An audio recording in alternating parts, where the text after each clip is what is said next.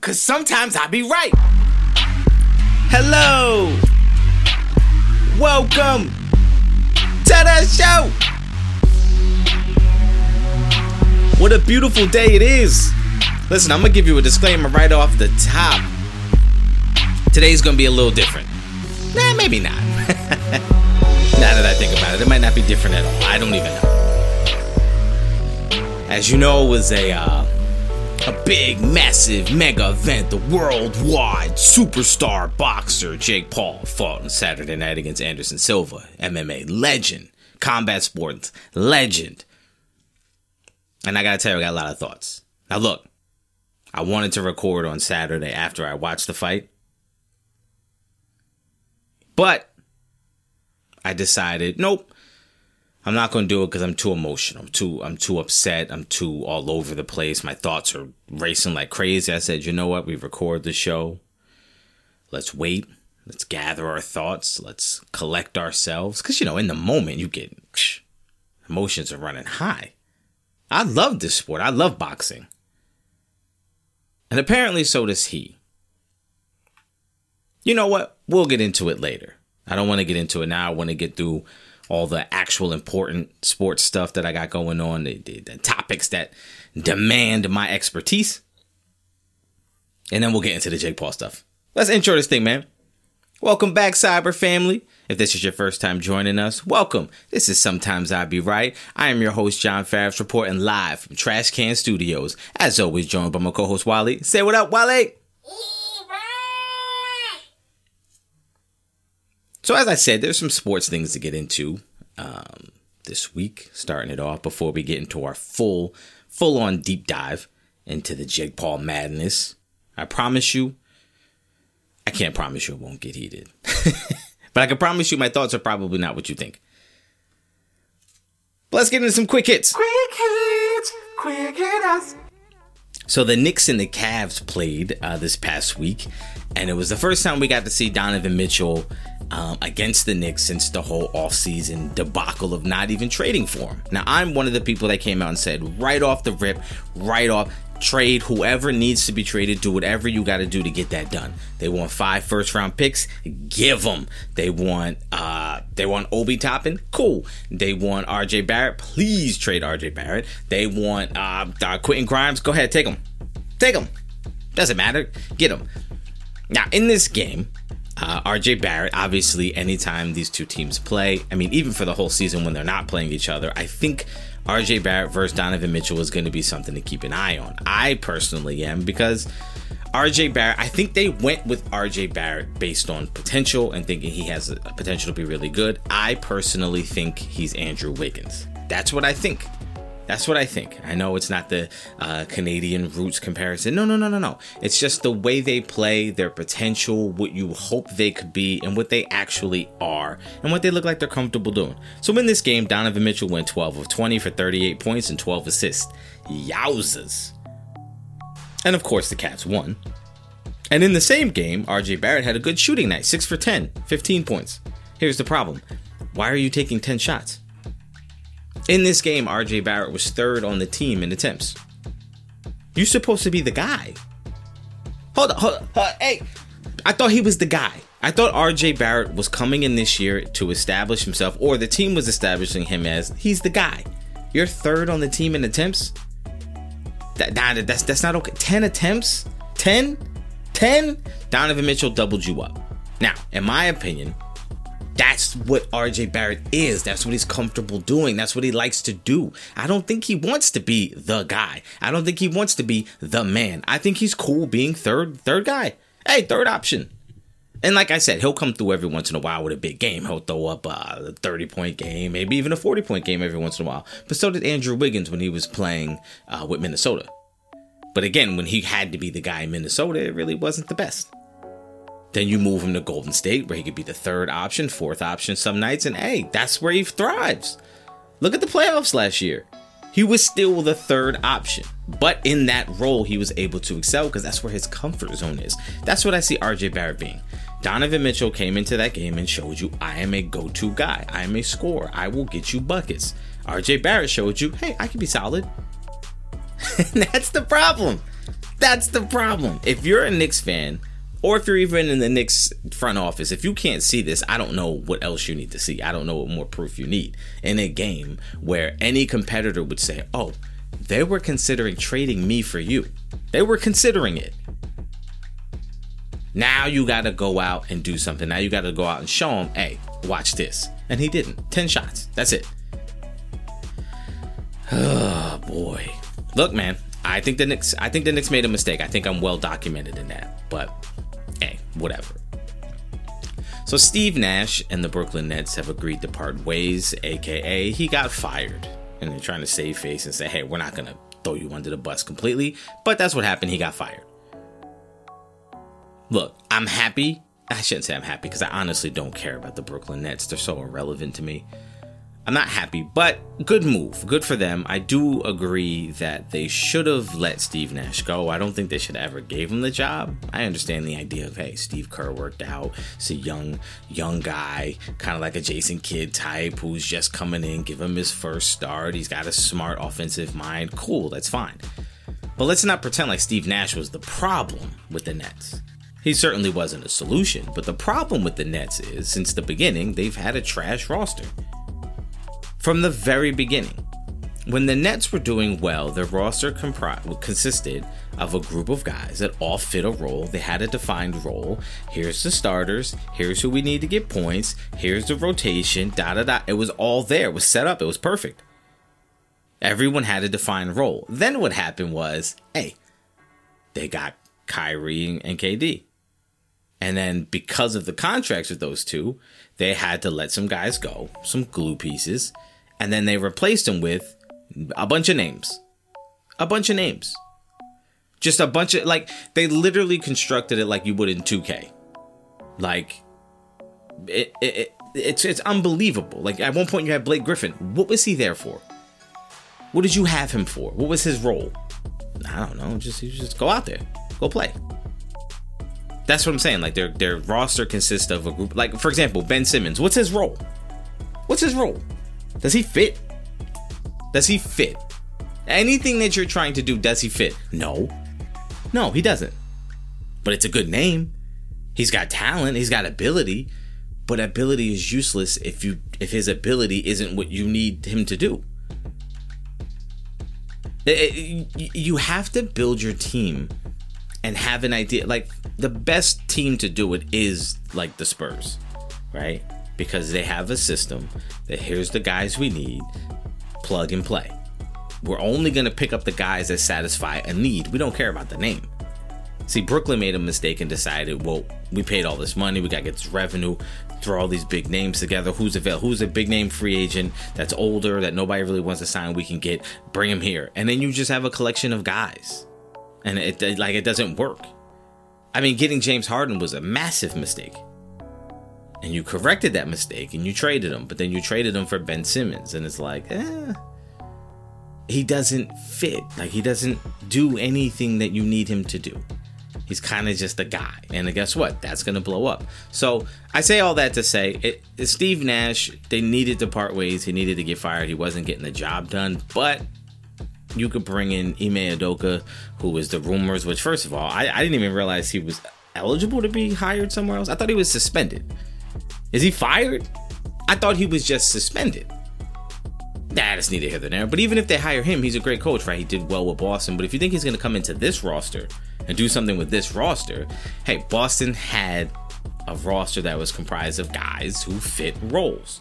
There were clear roles. If you're going to do X, Y, and Z, we need you to do X, Y, and Z. And everyone had their roles and played their part. Brooklyn has no roles, and no one is playing their part. And the biggest problem is, I don't think guys like Kyrie. I don't think guys like Ben Simmons. And to be honest with you, I think KD is kind of checked out. Look, Durant loves to play basketball, so he's always going to go out there and ball. But I don't think he looks like he cares about anybody else on that team. I don't even think he looks like he cares about the team. He's just going to go out there and play ball because he loves to play ball, but he don't care about that team. The Cowboys didn't make any trades before the trade deadline happened on Tuesday, and I'm happy about it. There was rumors coming out. Jerry Jones said things could get kind of hectic, implying that they were making some moves. And they ended up not making a single move. And I love that. I applaud the move. Stand pat. You're 6-2. You don't need to go out there and trade for someone. So the biggest rumor was that they were in talks to acquire Brandon Cooks. I'm be honest with you. If Brandon Cooks gets traded one more time, I'm going to spit. Brandon Cooks is a guy who everybody wants, and then everybody wants to get rid of. And it's like, how many times do you need to see somebody go out and trade for him? He go to the team, underperform, and then that team either releases him or trades him. I don't need to see that again. Is Brandon Cooks going to come into the Cowboys and change life on that roster? Is it going to change the world? No, not at all.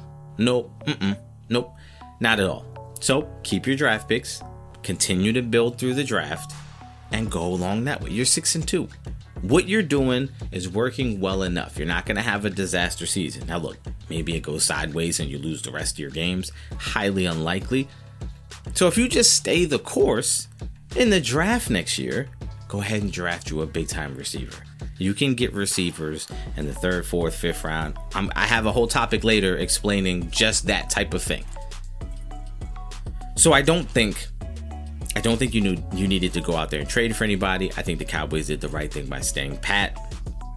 Let it be known that, hey, we're going to ride with what we got. That gives the guys in the locker room a lot of confidence, especially that receiver group saying, hey, we believe in you guys. Keep it rolling. I like the move. That's it for Quick Hits. I want to get into a little topic. I got a couple small topics that I wanted to get into. So last week, I said that the Cowboys and Bears game was a 10-point line. Cowboys ended up winning by 20. I said I don't think the Cowboys will win by 10. I think the Bears run the ball well. I think the Cowboys have trouble stopping the run, and I just see the game being closer than 10. I did pick the Cowboys to win. I thought they would win the game. I didn't think they'd have a problem winning. I just thought 10 was too high of a number. And I was wrong. Kinda. The Cowboys still gave up 240 rushing yards. In a game that you're dominating in terms of score, it wasn't close. There was no point in that game where you thought, ooh, this is a close game. To give up 240 rushing yards is a massive number. If you give up a whole bunch of passing yards in a game, I can understand that. Because if you're up big, you're throwing the ball, you're playing a little prevent, that happens. There's no big deal. No harm in that. But rushing yards, teams rarely run the ball when they're down by big scores. And the Bears did, 240. Obviously, it didn't hurt the Cowboys. They won by 20. Some of that was turnovers. But still a problem, right? Still something to notice. They got some fortunate turnovers, like I said. They got some breaks. Some balls bounced their way. But still, the rushing numbers are a concern. And Dak played great. And I know people are going to jump on me because I said last week I'm done with Dak. I don't think he's the guy. I don't believe in him. I still don't. That didn't change my mind at all because, again, going up against the Bears. The Bears aren't great. They're not great. That's not the measuring stick. So, yes, I was wrong. Kind of. My concerns going into the game are still my concerns coming out of the game. I think the defense made some plays to make up for it. That late touchdown by Micah was massive.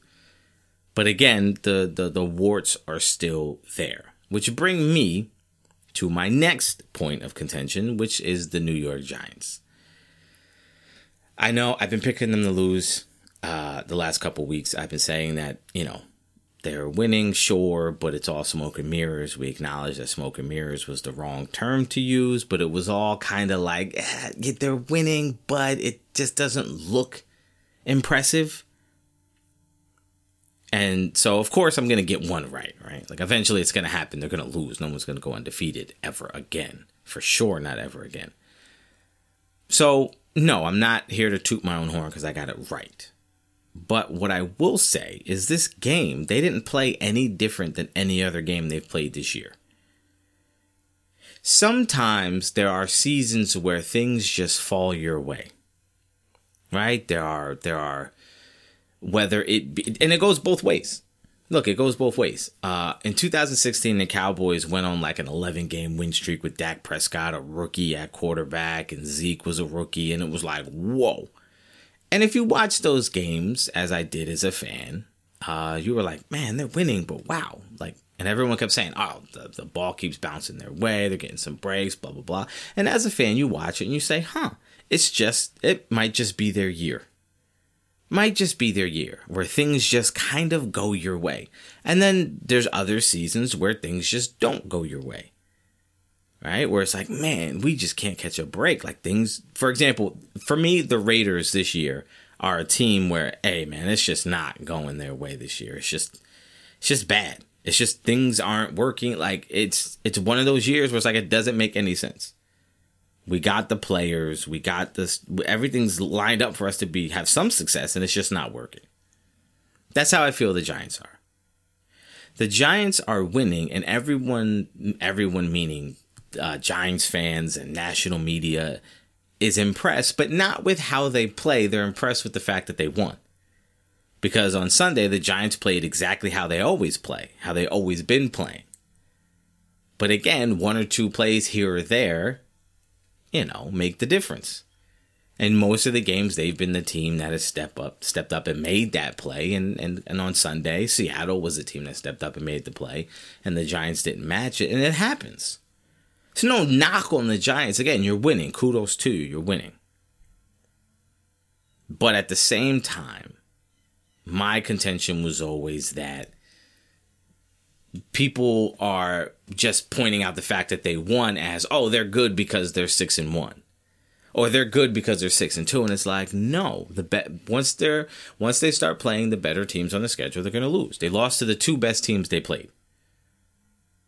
Like every other team they beat they should have beat. I even say the Titans. I think the Titans are weak. I think if you could stop Derrick Henry, like what else do they have? Nothing. They traded away their best receiver in the offseason to the Eagles. So come on. Let's stop pretending like we thought the Titans were going to be some dominant team. They're not. They're not very good. And you squeaked by in that game by one because of a missed field goal. Again, things just went your way. It's a year like that for you. That's good. There's nothing wrong with that. It happened to the Bengals last year. They rode that wave of, hey, man, it's just a year where things are going well for you. It doesn't make sense. It shouldn't be, but it is. And you rode it all the way to a Super Bowl. So maybe the Giants this year could ride it to a Super Bowl. I doubt it, but it's possible. So Daniel Jones went 17 of 31 for 176 yards, a 71.4 rating, and a 24.2 QBR. That's what he is. That's what he's been doing. Daniel Jones hasn't been putting up great numbers this year or big numbers this year. He's been doing just that. He's been okay. If not for the media dogging him and saying that he's absolute trash, you wouldn't be looking at his season and saying he's doing pretty good. You would say he's all right. He's exactly what I thought he was. Daniel Jones is okay. He's not the worst. I'll put it to you this way. Daniel Jones is good enough. Daniel Jones is a little worse than Matt Ryan. But he's kind of on that level of, he's probably not going to carry you. But he's also not going to blow it either. He's kind of like, he's all right. You give him the right weapons, the right group, you could be middle of the road.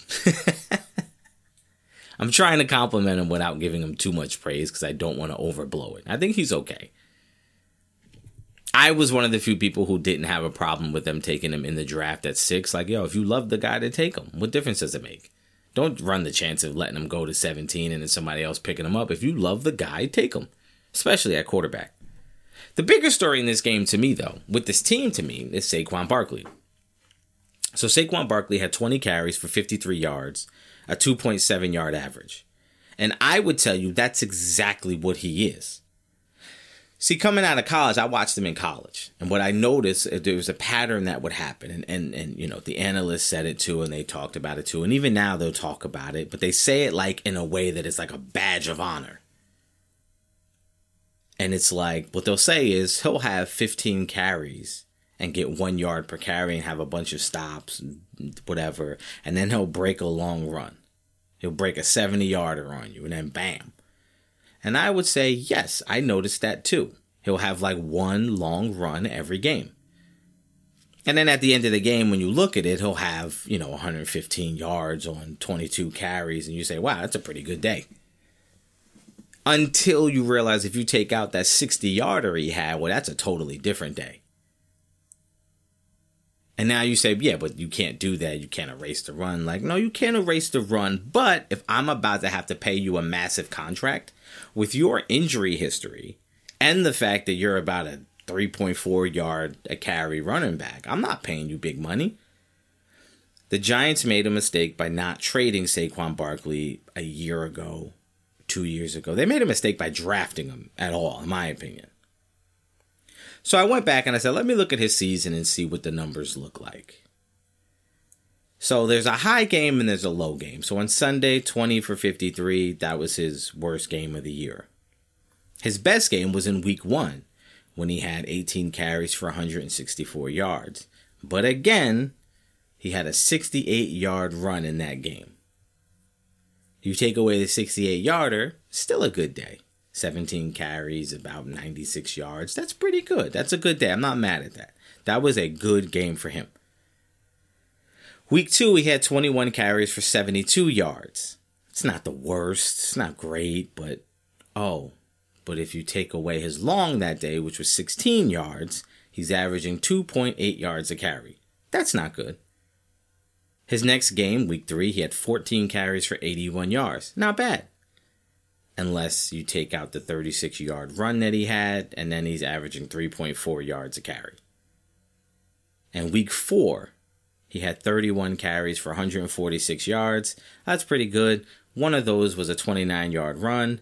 Again, another big run for him. Take that away, he's averaging 3.9.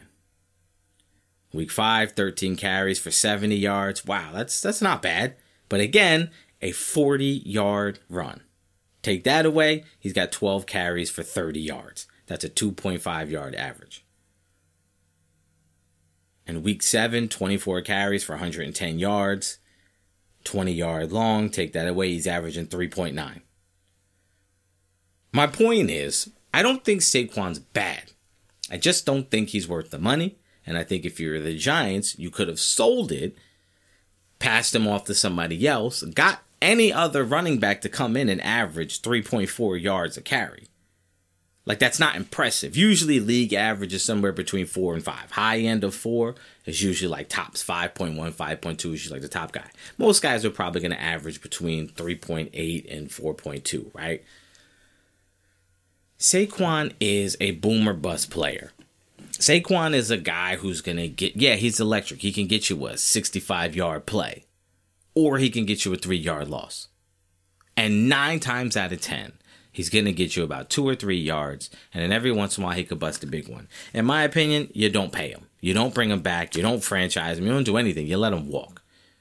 Because you should have traded him. I've been saying for the last 2 years you should trade Barkley. Let him go. Does you no good. Does you no good. But hey, man, that's just my opinion. So the Jets head coach, Robert Saleh. Saleh? I'll say Saleh. Nah, who cares? He says he has no plans to make a quarterback switch this season.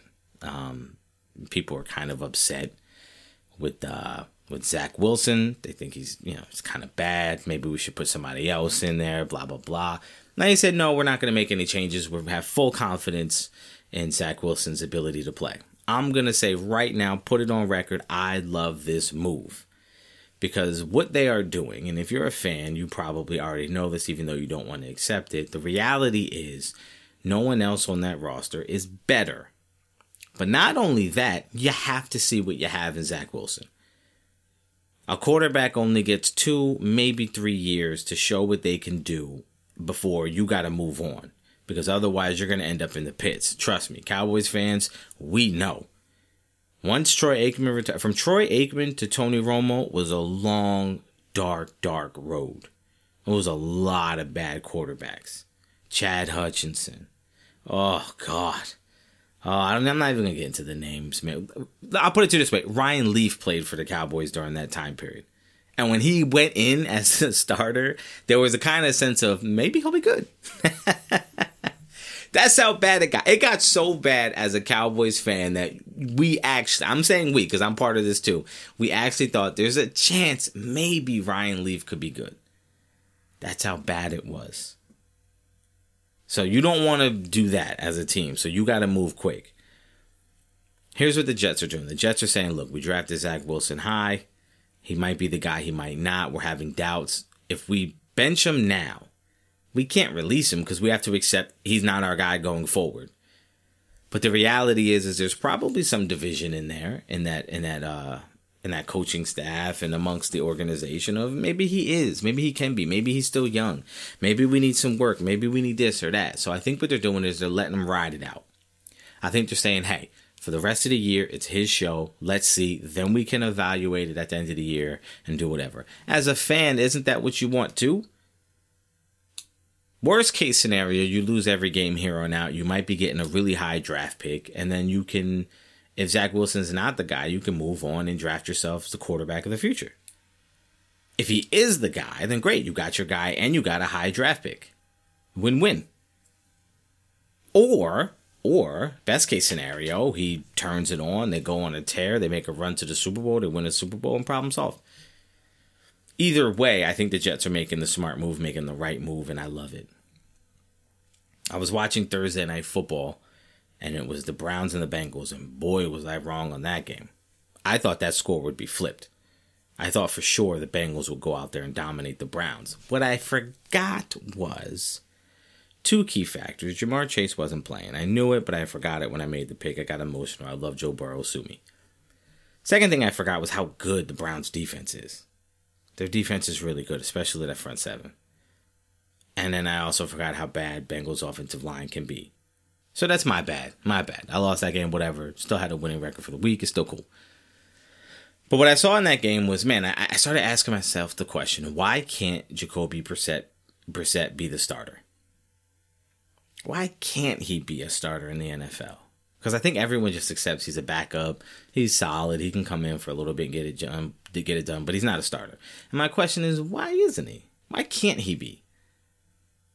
I'm going to ask a question, and I want you to be real honest and not go based off of what they look like or when they were drafted, but just bear with me here. Is Jameis Winston any better than Jacoby Brissett? Like, when you really break it down, could the Saints get Jacoby Brissett and have him be the starter and be fine? I think so. I don't think Jameis Winston is that much better. Is Jacoby Brissett better than, Carson Wentz? Is he better than Taylor Heineke? Right? Like, this is what I'm saying. Like, why can't he? I know you have Deshaun Watson, but that brought up another question. Should they have paid that money to Deshaun Watson? Are you sure he's the same guy? And if you're going to have Jacoby Brissett, I always mess that up. I swear to you, I mess it up every time. If you're going to have Brissett sit the bench once Deshaun Watson comes back, why?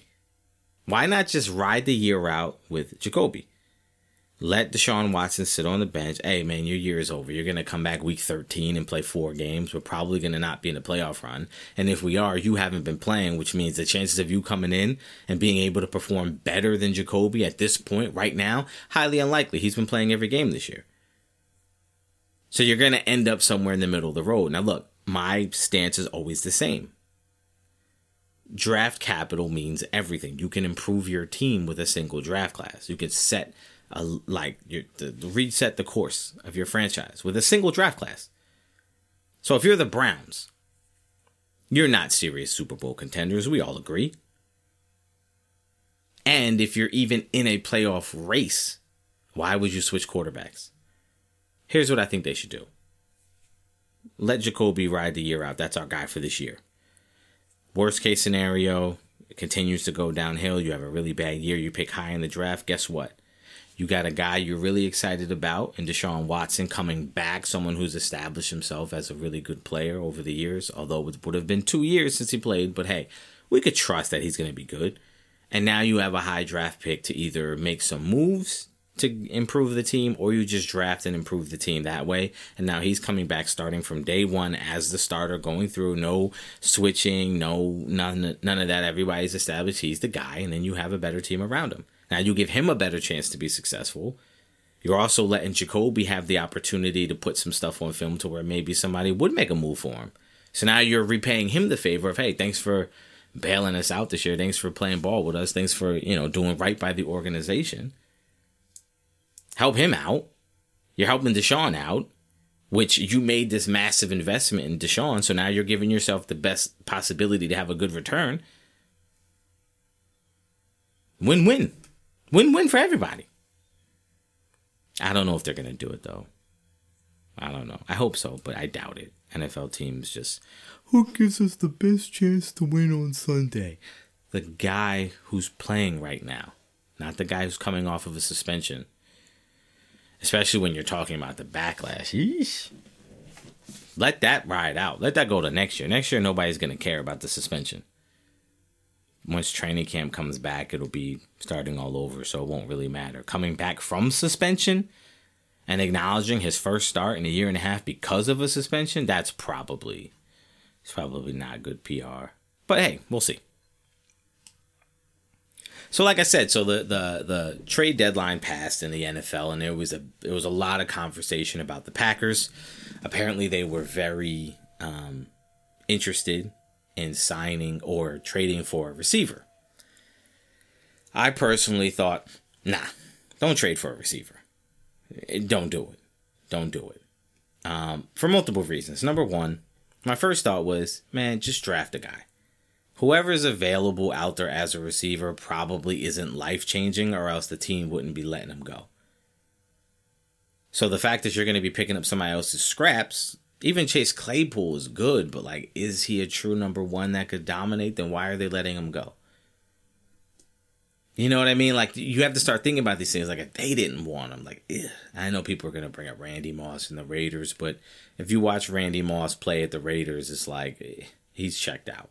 He don't want to be here, and it shows. You kind of had to move him. So I'm always on the side of don't trade for the receiver. Let's just draft one. And then secondly, I didn't want them to get out of the mess they were in, because the mess they're in is because of their player development. Their player development is trash. If you drafted these receivers when you did in the second round, maybe your player development is trash. Maybe your coaching staff is trash. Maybe your quarterback's not doing the things necessary to work with these guys a little further to get them better. Maybe he's just like, hey, screw you guys. And then I started thinking, how many? Because everyone says, oh, they picked them in. They haven't taken a first-round wide receiver in forever. And I started thinking, how many first-round wide receivers are actually dominating the league? Because if you were to ask me right off the top of my head, I would say no. All the receivers that are tops in the league were drafted later than the first round. That would have been my guess. So just for fun, I decided, let me see if I'm right. Let me see if I'm wrong. Let me see what it actually is. So I looked up the top 10 receivers in the NFL based on catches. Because some guys get a bunch of yards. Some guys might get a bunch of touchdowns. Some guys might get a bunch of yak. Who knows? But catches is a good indication of, we're giving you a bunch of targets. We're giving you lots of opportunities because you're our number one. So of the top 10, 4, 5, 6, 7, 8, two of them were actually, one of them was a running back, and one of them was a tight end. So I took them out. So 8 of the top 10 wide receivers in the league in terms of catches are wide receivers, actually. So this is what we're paying attention to, right? How many of those were drafted in the first round? I could tell you. 2. 2 of the top 10 receiving threats in the NFL were drafted in the first round. Where were the other ones drafted? I'll tell you. Tyreek Hill is number 1. He was picked in the 5th round, 165. Cooper Kupp was picked in the 3rd round, pick 69. Stephon Diggs was picked in the 5th round, pick 146. Justin Jefferson was a first round pick, but he was picked at 22. Michael Pittman Jr. was picked in the 2nd round, pick 34. Jamar Chase, he was another first round pick. He was pick 5, and we can all agree he's worth it. And then Tyler Lockett was picked in the 3rd round.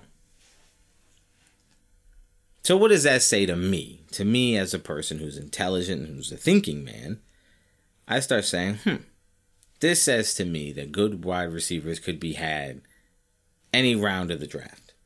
And that what you have to do is you have to pick the right guy. That comes down to scouting. That comes down to what are you looking for.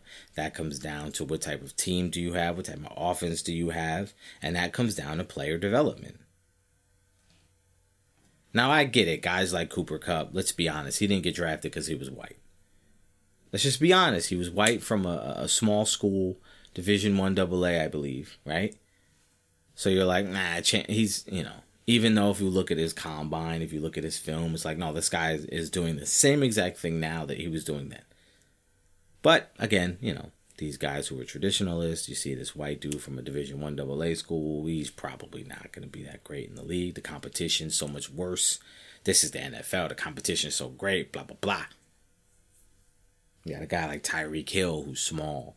He's fast, sure, but he's small. How's he going to hold up in the NFL? Hey. Player development, scouting, and having a use for what you're drafting. Don't just draft a guy. Don't just draft a guy because he's there or because he's 6'5". Like, if that's not, how is that beneficial? How does that help you? So I think the Packers did right by not trading for a receiver and just going with what they got. Let those guys improve, and then in the draft, you draft another guy. And you keep throwing draft picks at it, because for you to lose your draft capital, or for you to trade and then not have the open lane for the guys you have now to improve, just doesn't make sense to me. But hey, what do I know? It's one of the few times I actually agree with the Packers, but I think they need to move off that quarterback. That's right, move off Aaron Rodgers. But we'll save that for another day. All right, so look here, full disclaimer. I am about to enter into a zone where it's gonna be a little ranty. I'm gonna try really hard to stay composed, to stay consistent, so I can really get my points across without forgetting any details or sounding like an idiot or sounding like a hater. So for those of you who don't like Jake Paul, who are not interested in boxing, who are not interested in Jake Paul, hey, don't worry about it. You could turn the podcast off now. All right, just turn it off. I'll be posting my picks online. If you don't want to get through this to hear what my predictions or my picks for the week are, I'll be posting them on Instagram, on Twitter. You can go there, check them out. If this is it for you, hey, thanks for joining us. We appreciate it. See you next week. But for those of you who are interested in Jake Paul, in boxing in general, because this is more of a boxing conversation, then stick around. Let's get into it. So Jake Paul fought Anderson Silva on Saturday. I said last week I thought Jake Paul would win, and I said, but who cares? I said if Anderson Silva at 47 years old is the measuring stick for how good Jake Paul is, then what are we talking about? Right? So I came into this fight initially with a lot of hate. I'll be honest with you. A lot of hate for Jake Paul. And as I get older, as I age, and as I do this show more, I start to realize, you know what? Let me get out of the business of trying to be right. Let me get out of the business of being emotional. Let me be real and practical, and let me be impartial. So I try not to let fan emotions get into it or anything like that get into my thinking. And I try to just think like, let's be neutral. And when I was doing that, I started to say, man, Jake Paul has greatly improved as a boxer in terms of his skill from the time he started till now. It's obvious. He clearly works incredibly hard. For this fight, he came in, he looked great at the weigh-in. He looked great the night of the fight. You could see he was more defined than he's ever been. He looked bigger. He looked more cut, more lean. He looked like he's really honing in on his boxer physique. Looks like he is 100% dedicated to the idea of, I am a fighter. This is what I do. This is my life now. I respect that. I respect the hell out of it. But I also thought to myself, we need to stop. So from this point forward, we can no longer refer to him as a YouTube kid or a Disney kid or a YouTube influencer. No, he's a boxer. Anyone that dedicates their life 3 years and going forward to one specific discipline has earned the right to be labeled in that discipline. If I do this podcast exclusively for 3 years and have the intention to keep going, it's okay for you to, it's okay for me. I've earned the respect, earned the right to be called a podcaster. I don't consider myself that now because I've only been in this for a year. I haven't earned it yet. But 3 years is long enough to say I've been doing this one specific thing for 3 years. This has been my sole focus. That's what you are now. You earn the title of that now.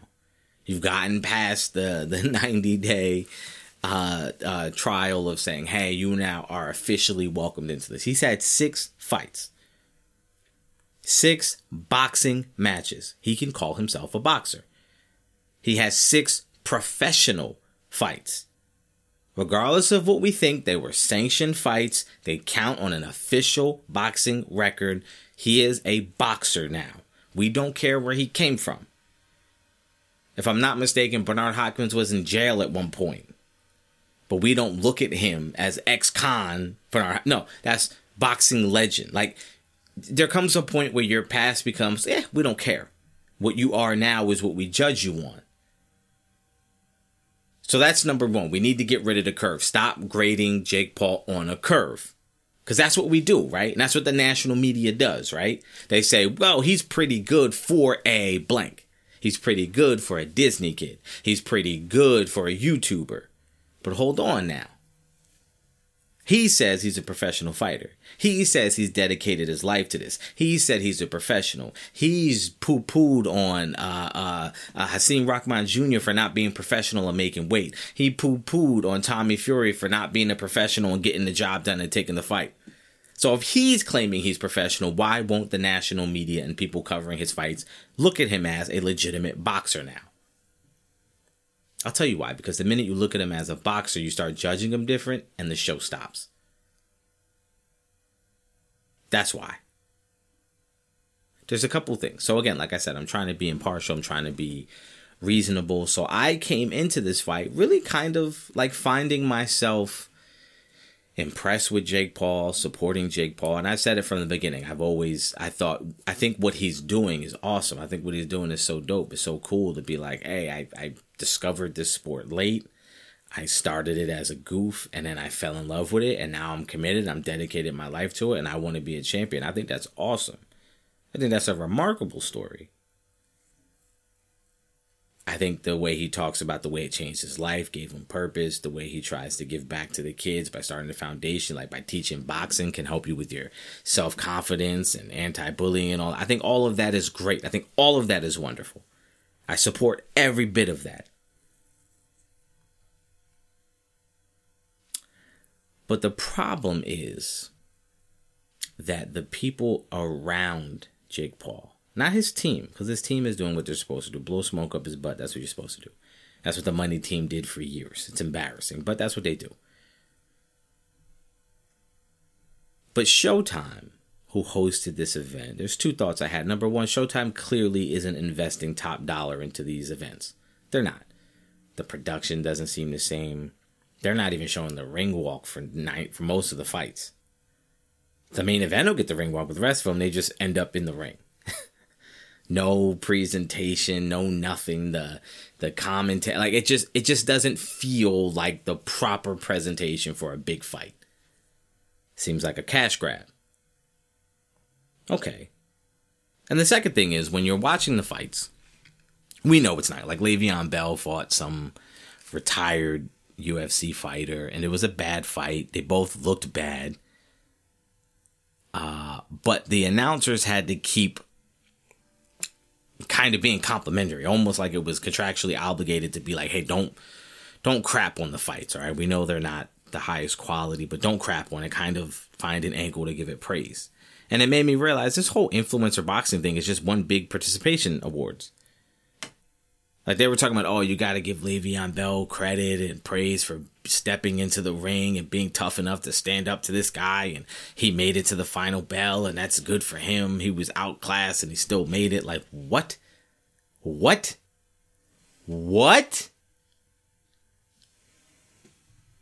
That's when they start to get me mad. Because it's like, but if we're being honest, if he looked like trash, he looked like trash. He shouldn't be in there. Right? Shouldn't be in there. Go in there if you want to, but why is Showtime signing on to host this event? It's a cash grab. The idea is that Jake Paul can generate some revenue, and so we'll ride the wave. But it's clear that they're not investing all in. Like, the production quality is different for the Jake Paul Showtime events versus the other massive pay-per-view events. Then we get to the actual Jake Paul fight. Here's what I noticed. Number one, I noticed that Anderson Silva and Jake Paul both realized an interesting fact. They realized what Jake Paul's power actually is. I think one thing we have to remember is Jake Paul has always fought guys that were smaller than him. Not only in height, but also weight. Nate Robinson had to gain weight for the fight. Anderson Gibb doesn't count because they were both like amateurs, whatever, who cares? But, whatever. So Nate Robinson, much smaller in height, also had to put on more weight than he usually has. So he couldn't be in peak shape. Because peak Nate Robinson is probably 165, 170, 180 maybe, 185. But he had to get all up to like 190, so whatever. Then you had Ben Askren, who clearly wasn't in shape or in great shape because he had to put on some weight because he's used to cutting weight for fights. So he was at a weight that he wouldn't normally fight at if he was in peak performance, you know what I mean? Then you have Tyron Woodley both times, who is a shorter guy who also is usually fighting at a weight of like 170 or 175 for his whole career. And now is going up to fight at 190. Okay. So again, you're fighting these guys that are used to getting hit by smaller guys. So this is in boxing, okay, for those of you who don't know, when you move up in weight, the first thing they say is, do you carry your power up to that next weight class?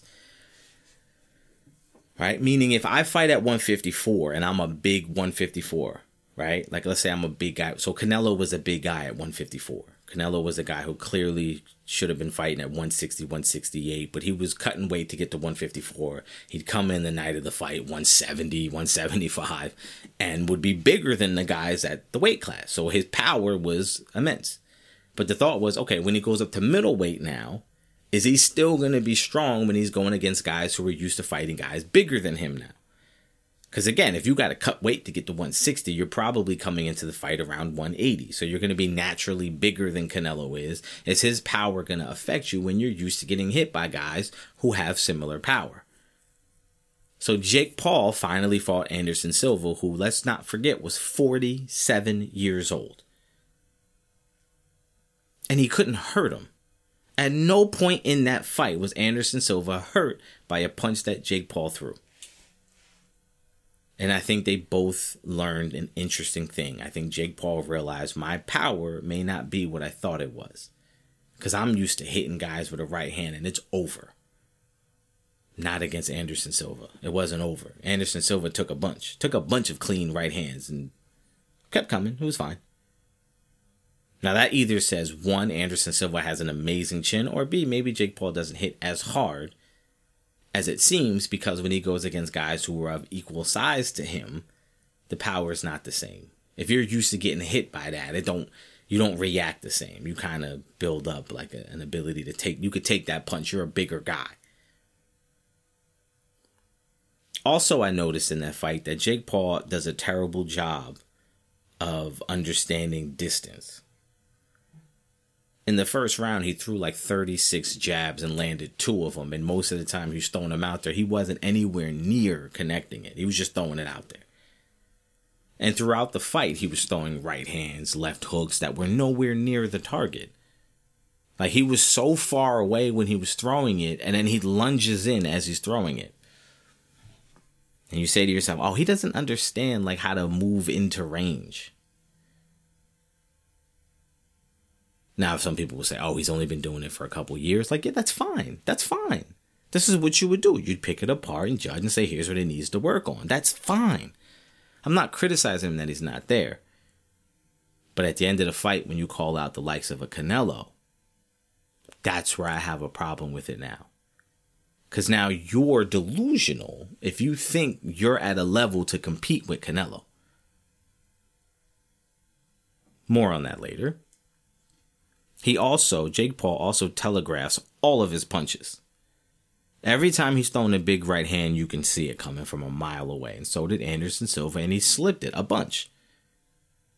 You can see his left hook coming from a mile away. He slipped it a bunch. Ducked right under it.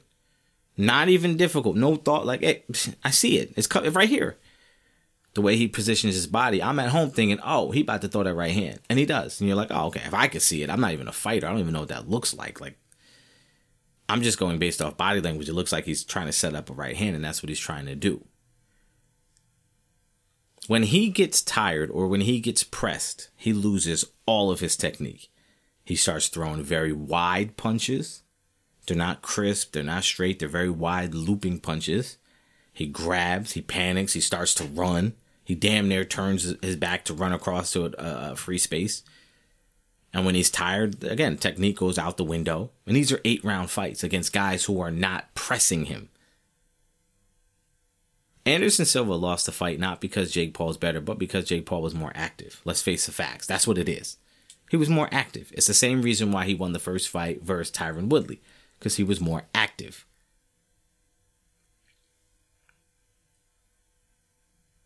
So when we look at it again, if you want to say that, fine, he did knock down Anderson Silva. It was a flash knockdown.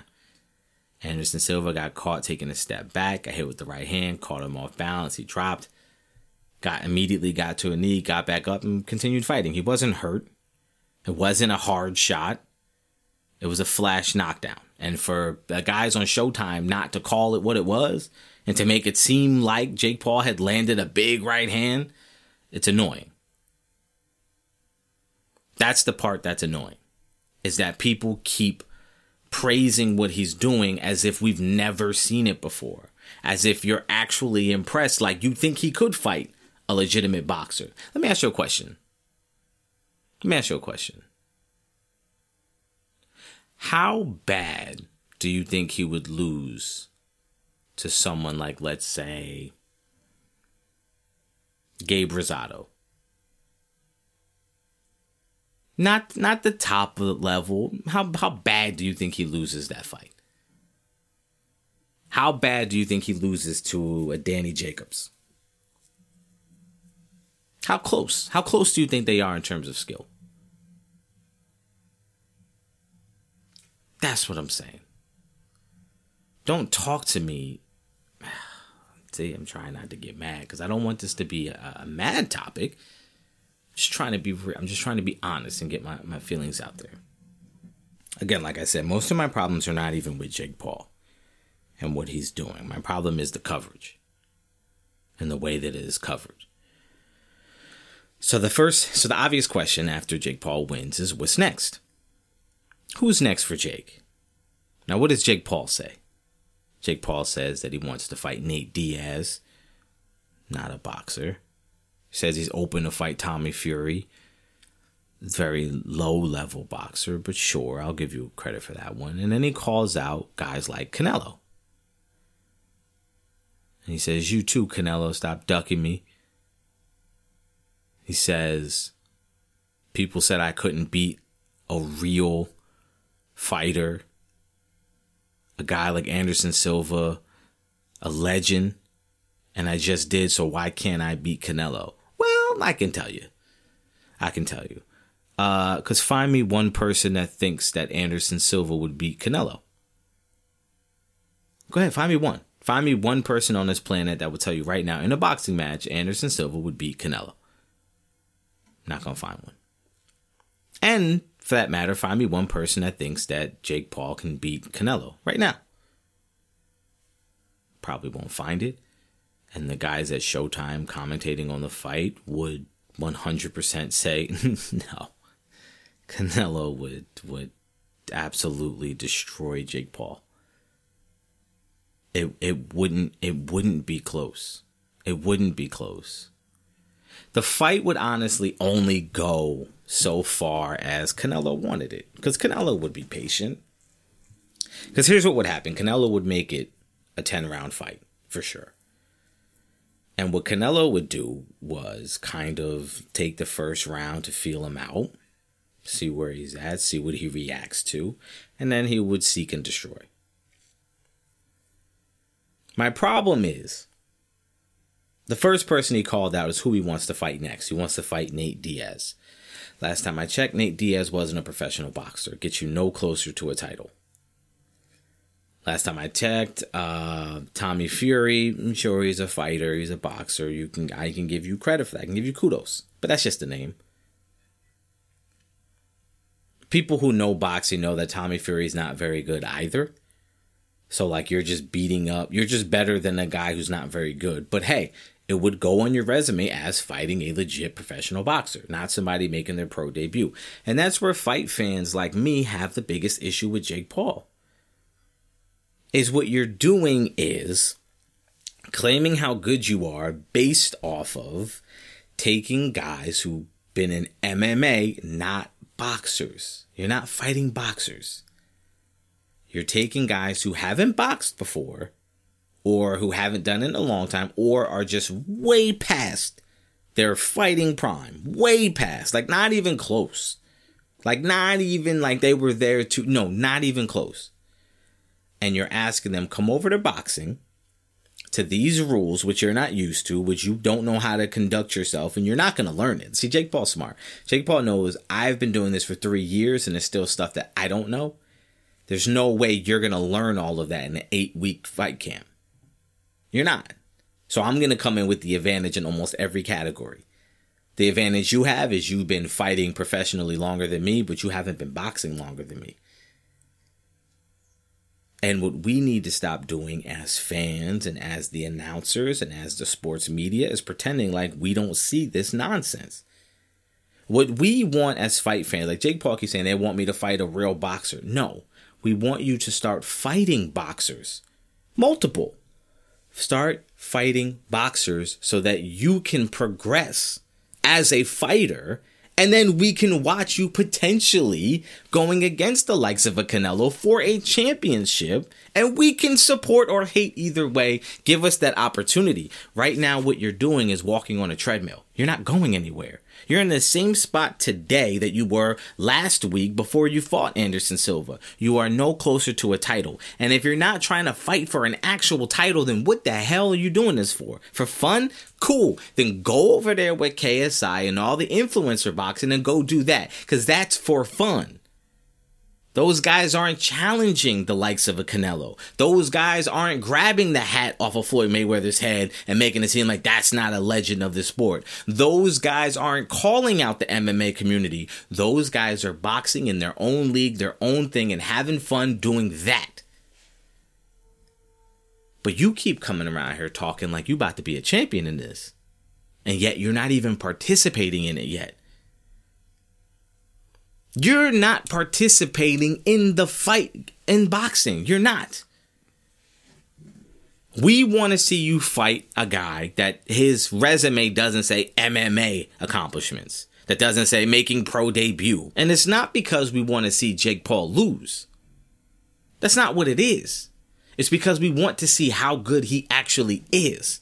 And the way you judge a boxer on how good he is how good he does against boxers. So when you're coming up and you're fighting the lower level guys, like, hey, Tommy Fury, perfect fight for you. Perfect fight for you. Tommy Fury, good, man. Take that fight. That's a good step for you in the right direction. And then after Tommy Fury, you step it up a notch. And then after that next guy, you step it up a notch. And then you step it up a notch. And then we say, is he ready for like a big dog? And then you go get, again, an older boxer. Sure, fine. Some guy that's a little bit of a veteran, but is crafty, you know. And you go through those steps. That's what every boxer does. He is right when he says that. The problem is you're not doing that. You're going to get these UFC guys who've never boxed before. And then you're asking them to come fight you as you're training in boxing. I said it last week. I detailed it last week. That's like me going out and getting professional basketball training from professional trainers, spending 3 years doing that, and then going to the elementary school or the middle school and playing basketball against those kids and saying, look how good I am. The level that you train on is not the level of opposition you're choosing. You're choosing lesser competition because you want the payday. Because you're trying to back your way into a big fight against a big name, just like your brother did against Floyd. And now Logan Paul never has to box again. He got that big money fight from Floyd, and that's all he needed. He could live the rest of his life fine now. Now, of course, he's complaining he didn't get paid, but hey, man, them's the breaks. But I'm saying that's what Jake Paul at the end of the day wants. If he fought Canelo, and my wife said, well, why doesn't Canelo just fight him then? I wish I could call Canelo on the phone and say, do me a favor, can you just fight this guy just so we can see? Just so that he can get his ass beat and we can all sit back and be like, all right, we weren't crazy. But be careful. And also, before you claim that I'm moving the goalposts, because, you know, everyone's going to say, oh, you said you wanted to see him fight, blah, blah, blah. They said he wouldn't fight Anderson Silva. Anderson Silva's the guy who should fight. He did, and he won, blah, blah, blah, blah, blah. No.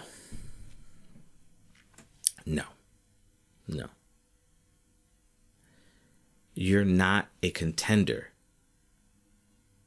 You're not. Jake Paul is not a contender for a title. Jake Paul is not on the list of guys that Canelo should be concerned about. That's a cash grab for Canelo. That's an easy night for Canelo. Easy. I'll tell you why. Because what boxers will tell you and what boxing aficionados will tell you and what Showtime will tell you is there's certain things. Max Kellerman said it best. And I think Stephen A. said it as well. There's certain movements and reactions that you do as a boxer. When you've been boxing, your body will just autopilot react to certain things. If Canelo sees Jake Paul reach with a right hand, okay, and every time he lunges with that right hand, he falls over towards his left and he dips to his left. You know what Canelo's going to do out of instinct, not even thinking about it? Slip back and come forward with that massive uppercut the same way he did with Billy Joe Saunders. And you know what's going to happen to Jake Paul when that happens? Night-night. It's over. It's over. Jake Paul's never been punched that crisp. Jake Paul's never gotten body shots the way Canelo will tear his body apart. Jake Paul's never been walked down by a guy with that skill, because I can promise you, I don't give a damn who he's sparring with. Whoever he's sparring with is not on the level of Canelo. Facts. Don't care what you say. So when you win a fight like this, I understand it's major for him. I understand, look, it's a major win for him. It is. It absolutely is. Anderson Silva is a widely respected combat veteran. Like, hey, man, it was a tough fight. But that says a lot, too. The fact that you had a tough time with the 47-year-old who's had less professional boxing matches than you. That says a lot about where your skill actually is. See, we get caught up in the idea that, oh, it's Anderson Silva. He's got X, Y, and Z. Look at his resume. Yeah, but where is he now? He ain't 27 now. He's not 37 now. He's 47. This 25-year-old man beat up on this 47-year-old man for 8 rounds. Couldn't take him out. Couldn't hurt him. Okay, got one nice little flash knockdown. That was it. Otherwise, didn't really look all that impressive. And you want to call out Canelo? Come on, man. Don't be stupid. And he keeps saying that this is my last point. And he keeps saying that he loves boxing. I love boxing. I love the sport of boxing. Then what do you actually do for boxing?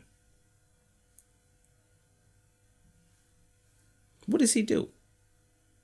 What does Jake Paul do for boxing? Because all I ever hear from Jake Paul is he calls out MMA fighters. Well, hold on now. If you love boxing, why don't you call out some boxers?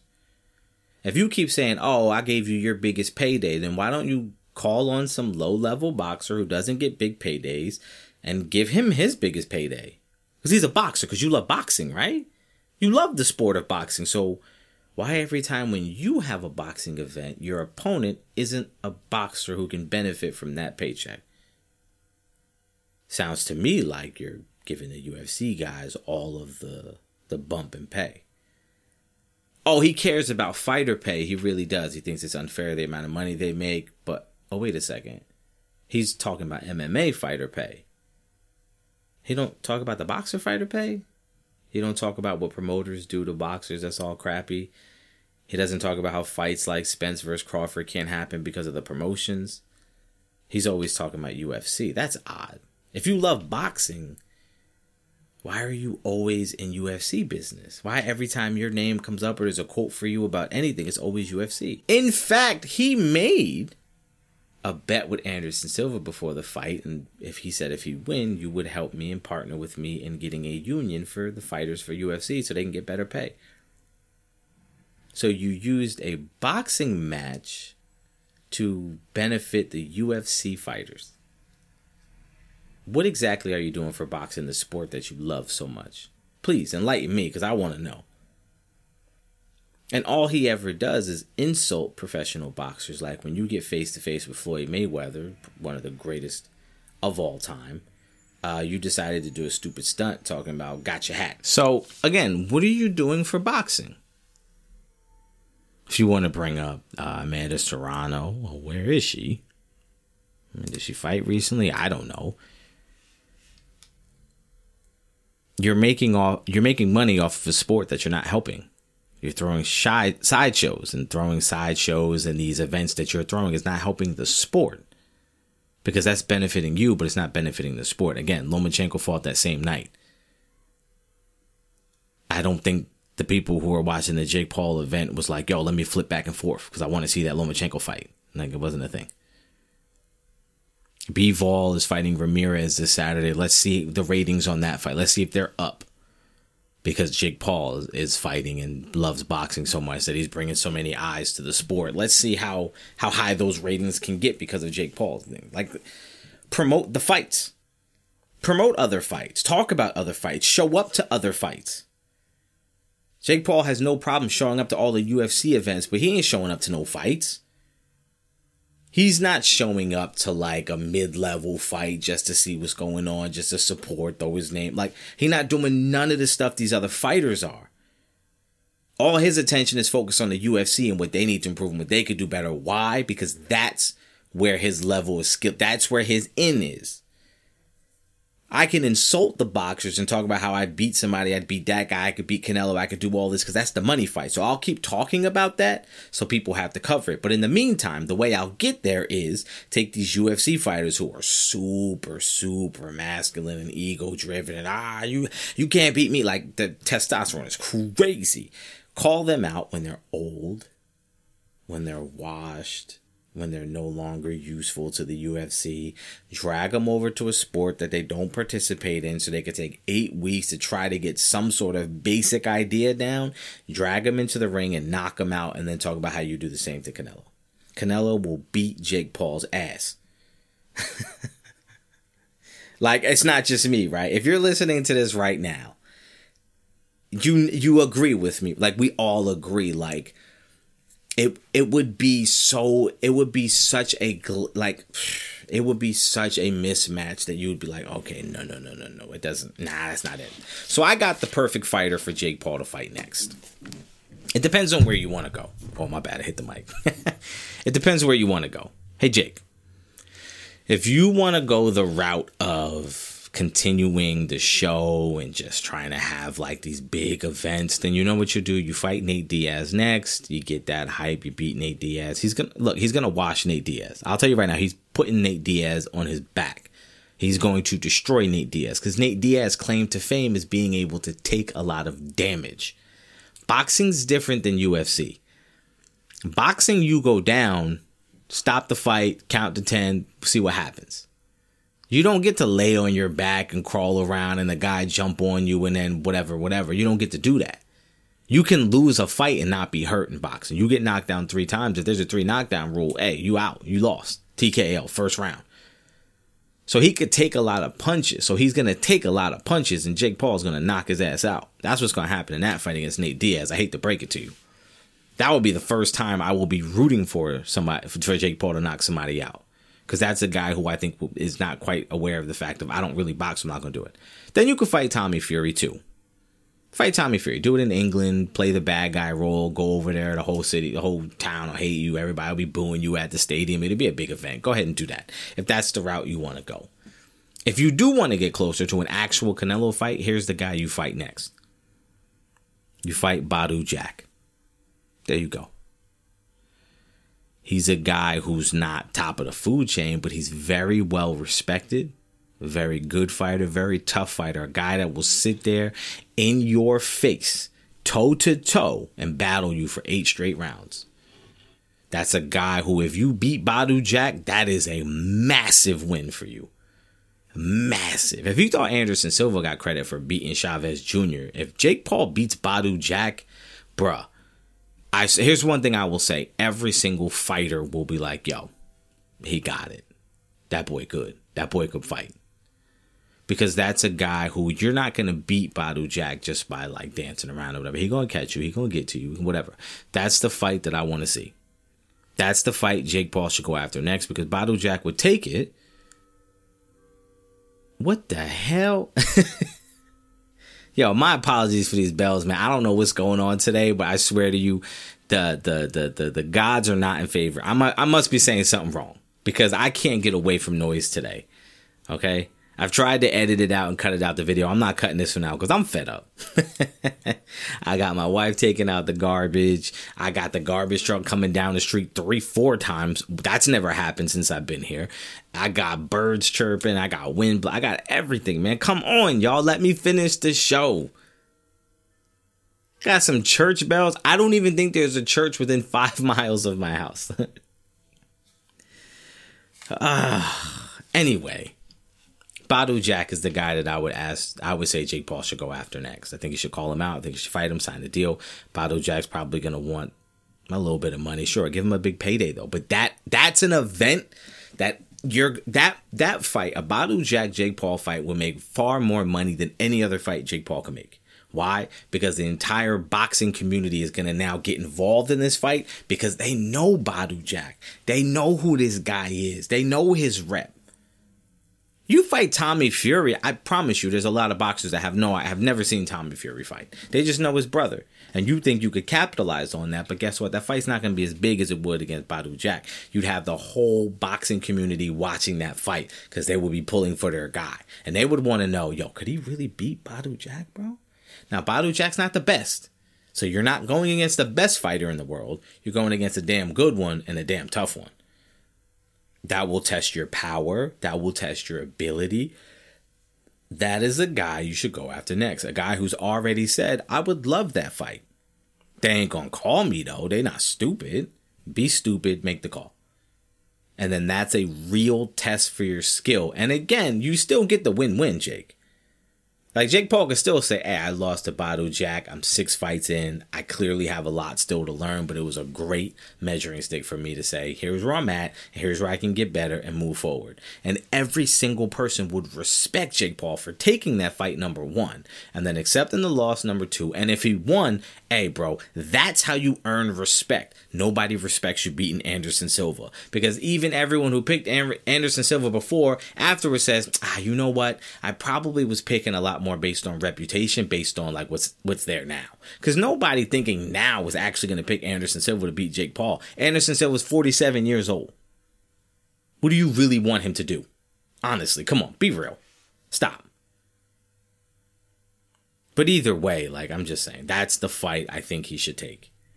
If that's the direction you want to go in, if you really want to get respect, if you really want to work your way up the rankings, if you really want to become a real boxer, if you really want to gain actual respect from the boxing community, if you really want to help boxing and big boxing up because you love the sport, then do that.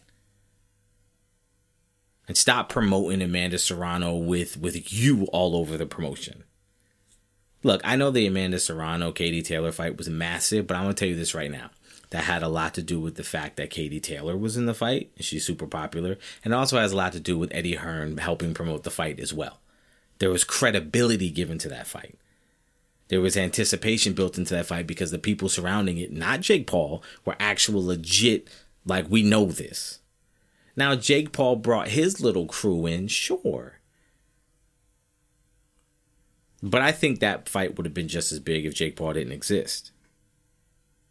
If Jake Paul wasn't representing Amanda Serrano, like, why are you doing a face-off with Eddie Hearn? That's because the world wants to know what Eddie Hearn is willing to say to your face, not you. That's just, whatever. But I digress. Let's get into the picks for this week. So I'm doing pretty good. I feel like I'm on the rebound. This week, we go for some home runs. I got some really good picks. So in college, I got Georgia is playing Tennessee. Now, Tennessee just came out in the first playoff, in the first college football playoff ranking. They came in at number 1. And I wanted to hate. And I said, you really think they're number 1? And then I started thinking back on their resume. And I said, yeah, you got to put them at number 1. Not mad at that. They got some big wins, some tough wins over some quality opponents. You got to put them at number 1. I'm not mad. But here's the thing. They're now going against Georgia. Georgia now has the opportunity to take out the number 1 team. Georgia feels like we won the national championship last year. We've come back this year, and we've dominated this year too. So why are we not number 1? Why are we number 3? I think Georgia matches up well with Tennessee. I think Georgia's defense, the athletes they have, can kind of hold Tennessee's big plays down a little bit, limit them, giving them a chance on offense. And I think offensively, they're just mature. I think Stetson Bennett is just an adult. He's like 30 years old, so I don't think he gets bothered by crowd noise or anything like that. Like, I think he's good to go. I don't think the moment's going to be too big for him. I think he's good to go. I like Georgia to beat Tennessee. I also like LSU to beat Alabama. Now, why do you say that? Well, I think LSU is starting to come on, kind of figure out the way that they win these games. And I think Alabama is just a bit off this year. There's something about it that they're just a bit off. They just don't seem as dominant. They don't seem as scary. They don't seem as unstoppable. They seem like they have a lot more flaws, a lot more holes. Again, this is the in-between year from when you had a dominant roster to now the next year where you're kind of rebuilding. You got a bunch of new guys in new places, new faces in new places. And I just think that there's something off there. So I like LSU to beat Alabama. I'm actually picking Kansas State to beat Texas. I know I've been picking against Kansas State seemingly every week for so long, trashing them, but they're playing Texas at home at night. My first thought was Texas will win that game. But then I started realizing, well, wait a second. Kansas State at home against Texas at night. The place is going to be rocking. They're actually having a good season. I've seen Texas be terrible. I've seen them lose big leads. I've seen them kind of get overwhelmed early. I'm going to go with Kansas State to beat Texas. Ohio State, of course, they're going to beat Northwestern. I don't need to tell you why. We just know that that's going to happen. And this is my big upset for the week. I think Notre Dame beat Clemson. Hold on, let me say that again because I feel like that sounded weird. I think Notre Dame beats Clemson. I do. I think about once or twice a year, a team will have a statement win. I think Notre Dame is the kind of team that will play up to the level of competition. We saw it against Ohio State. Notre Dame played really well in that game against Ohio State. I think against Clemson, I think Clemson is trending down. Like I've been telling you all year, something about them's not right. I think Notre Dame is starting to put it together a little bit. They kind of found their way a bit. They got some wins going here. I just think Notre Dame comes into this game understanding the magnitude of the game, what it means, what it will do for their season. I think Marcus Freeman understands what this would do for him as a coach in his coaching season. And for that reason, I think Notre Dame comes out and gets the win. Now, moving to the NFL, the Eagles are favored by 14 over the Texans on Thursday night. I'm taking the Eagles and the 14. I think they destroy the Texans. Short week. Texans aren't very good to begin with, but now in a short week, the Eagles are going to destroy the Texans. Now, look, that's one of those games. I hope that I'm absolutely wrong. I hope the Texans win. I like Davis Mills. I hope the Texans win, but I don't believe it. And I do think the Eagles will win by more than 14. The Bills are favored by 13 over the Jets. I'm taking the Bills and the 13 points. I think the Jets are pretty bad. I think Zach Wilson's a turnover machine, and against the Bills' defense where they get turnovers, I could see 4 or 5 turnovers. The Jaguars, the Raiders are favored by 1.5 over the Jaguars. I'm taking the Jaguars and the points. I think the Jaguars beat the Raiders. I think the Raiders are a mess. I think that coaching staff is gone at the end of the year. I think they might blow up the whole thing. I think there is something going on with the Raiders this year where it's just one of those seasons where things just aren't going well. There's not one reason why. Nobody's really doing anything wrong. It's just not working. It's just something's in the stars that just says it's not for you this year. I like the Jaguars to beat the Raiders, so I'll take the Jaguars and the 1.5 points. The Cardinals are favored by 2 over the Seahawks. I don't know why. The Seahawks are playing not great. Like, they're not great at all. Don't get me wrong. But they also play a certain way. Like, they know who they are. They know how they have to play, and they just play that way. Win or lose, that's what they do. The Cardinals, Kyler Murray's all over the place. Look, throw out my rankings, okay? Throw out the cyber rankings because this guy was ranked, number 10, number 9? I didn't believe it. Now, as far as talent, sure, fine. But look, we're going to have to make some adjustments to the list, I guess, next year because I don't believe this guy's a top 10 quarterback. I believe he's bad. He's super talented, but he's a moron. He's a moron as far as a quarterback. It just, it's chaotic. I think LaShawn McCoy said it best where he said he plays like he's in high school. And that's not going to get it done in the league. He runs around like he's in high school, whatever. That's not going to get it done. He's not reading coverages. He's not seeing things well. I think the Seahawks takes advantage. I'll take the Seahawks and the 2 points. The Ravens are favored by 3 over the Saints for Monday night. I like the Ravens to beat the Saints. I think the Saints are a little messier than the Ravens. The Ravens are good. At some point, they're going to put it all together and have one of those games. 3 points. I'll take the Ravens and the 3 points. That's my time, y'all. Look, I appreciate y'all coming through. I apologize if the whole Jake Paul ranty thing kind of didn't sit well with you. If you didn't like it, my bad. I gotta do what I gotta do. These things come into my head. These things are things that I want to talk about. I gotta get them out my brain. But look, if you sat through it, if you stuck there with me, hit me up. Let me know what you think. Follow me on all social media platforms. Cyber_pod. That's SIBR_POD. Take my picks with a grain of salt. But look, we doing pretty good. Winning record over the course of the year. I think I was 6-3 last week. This week we about to be a perfect 10-0. Watch me. Look, go get you some money. Gamble responsibly. I apologize in advance if I was wrong. Please don't bet too much on my picks because what do I know? Sometimes I'll be right.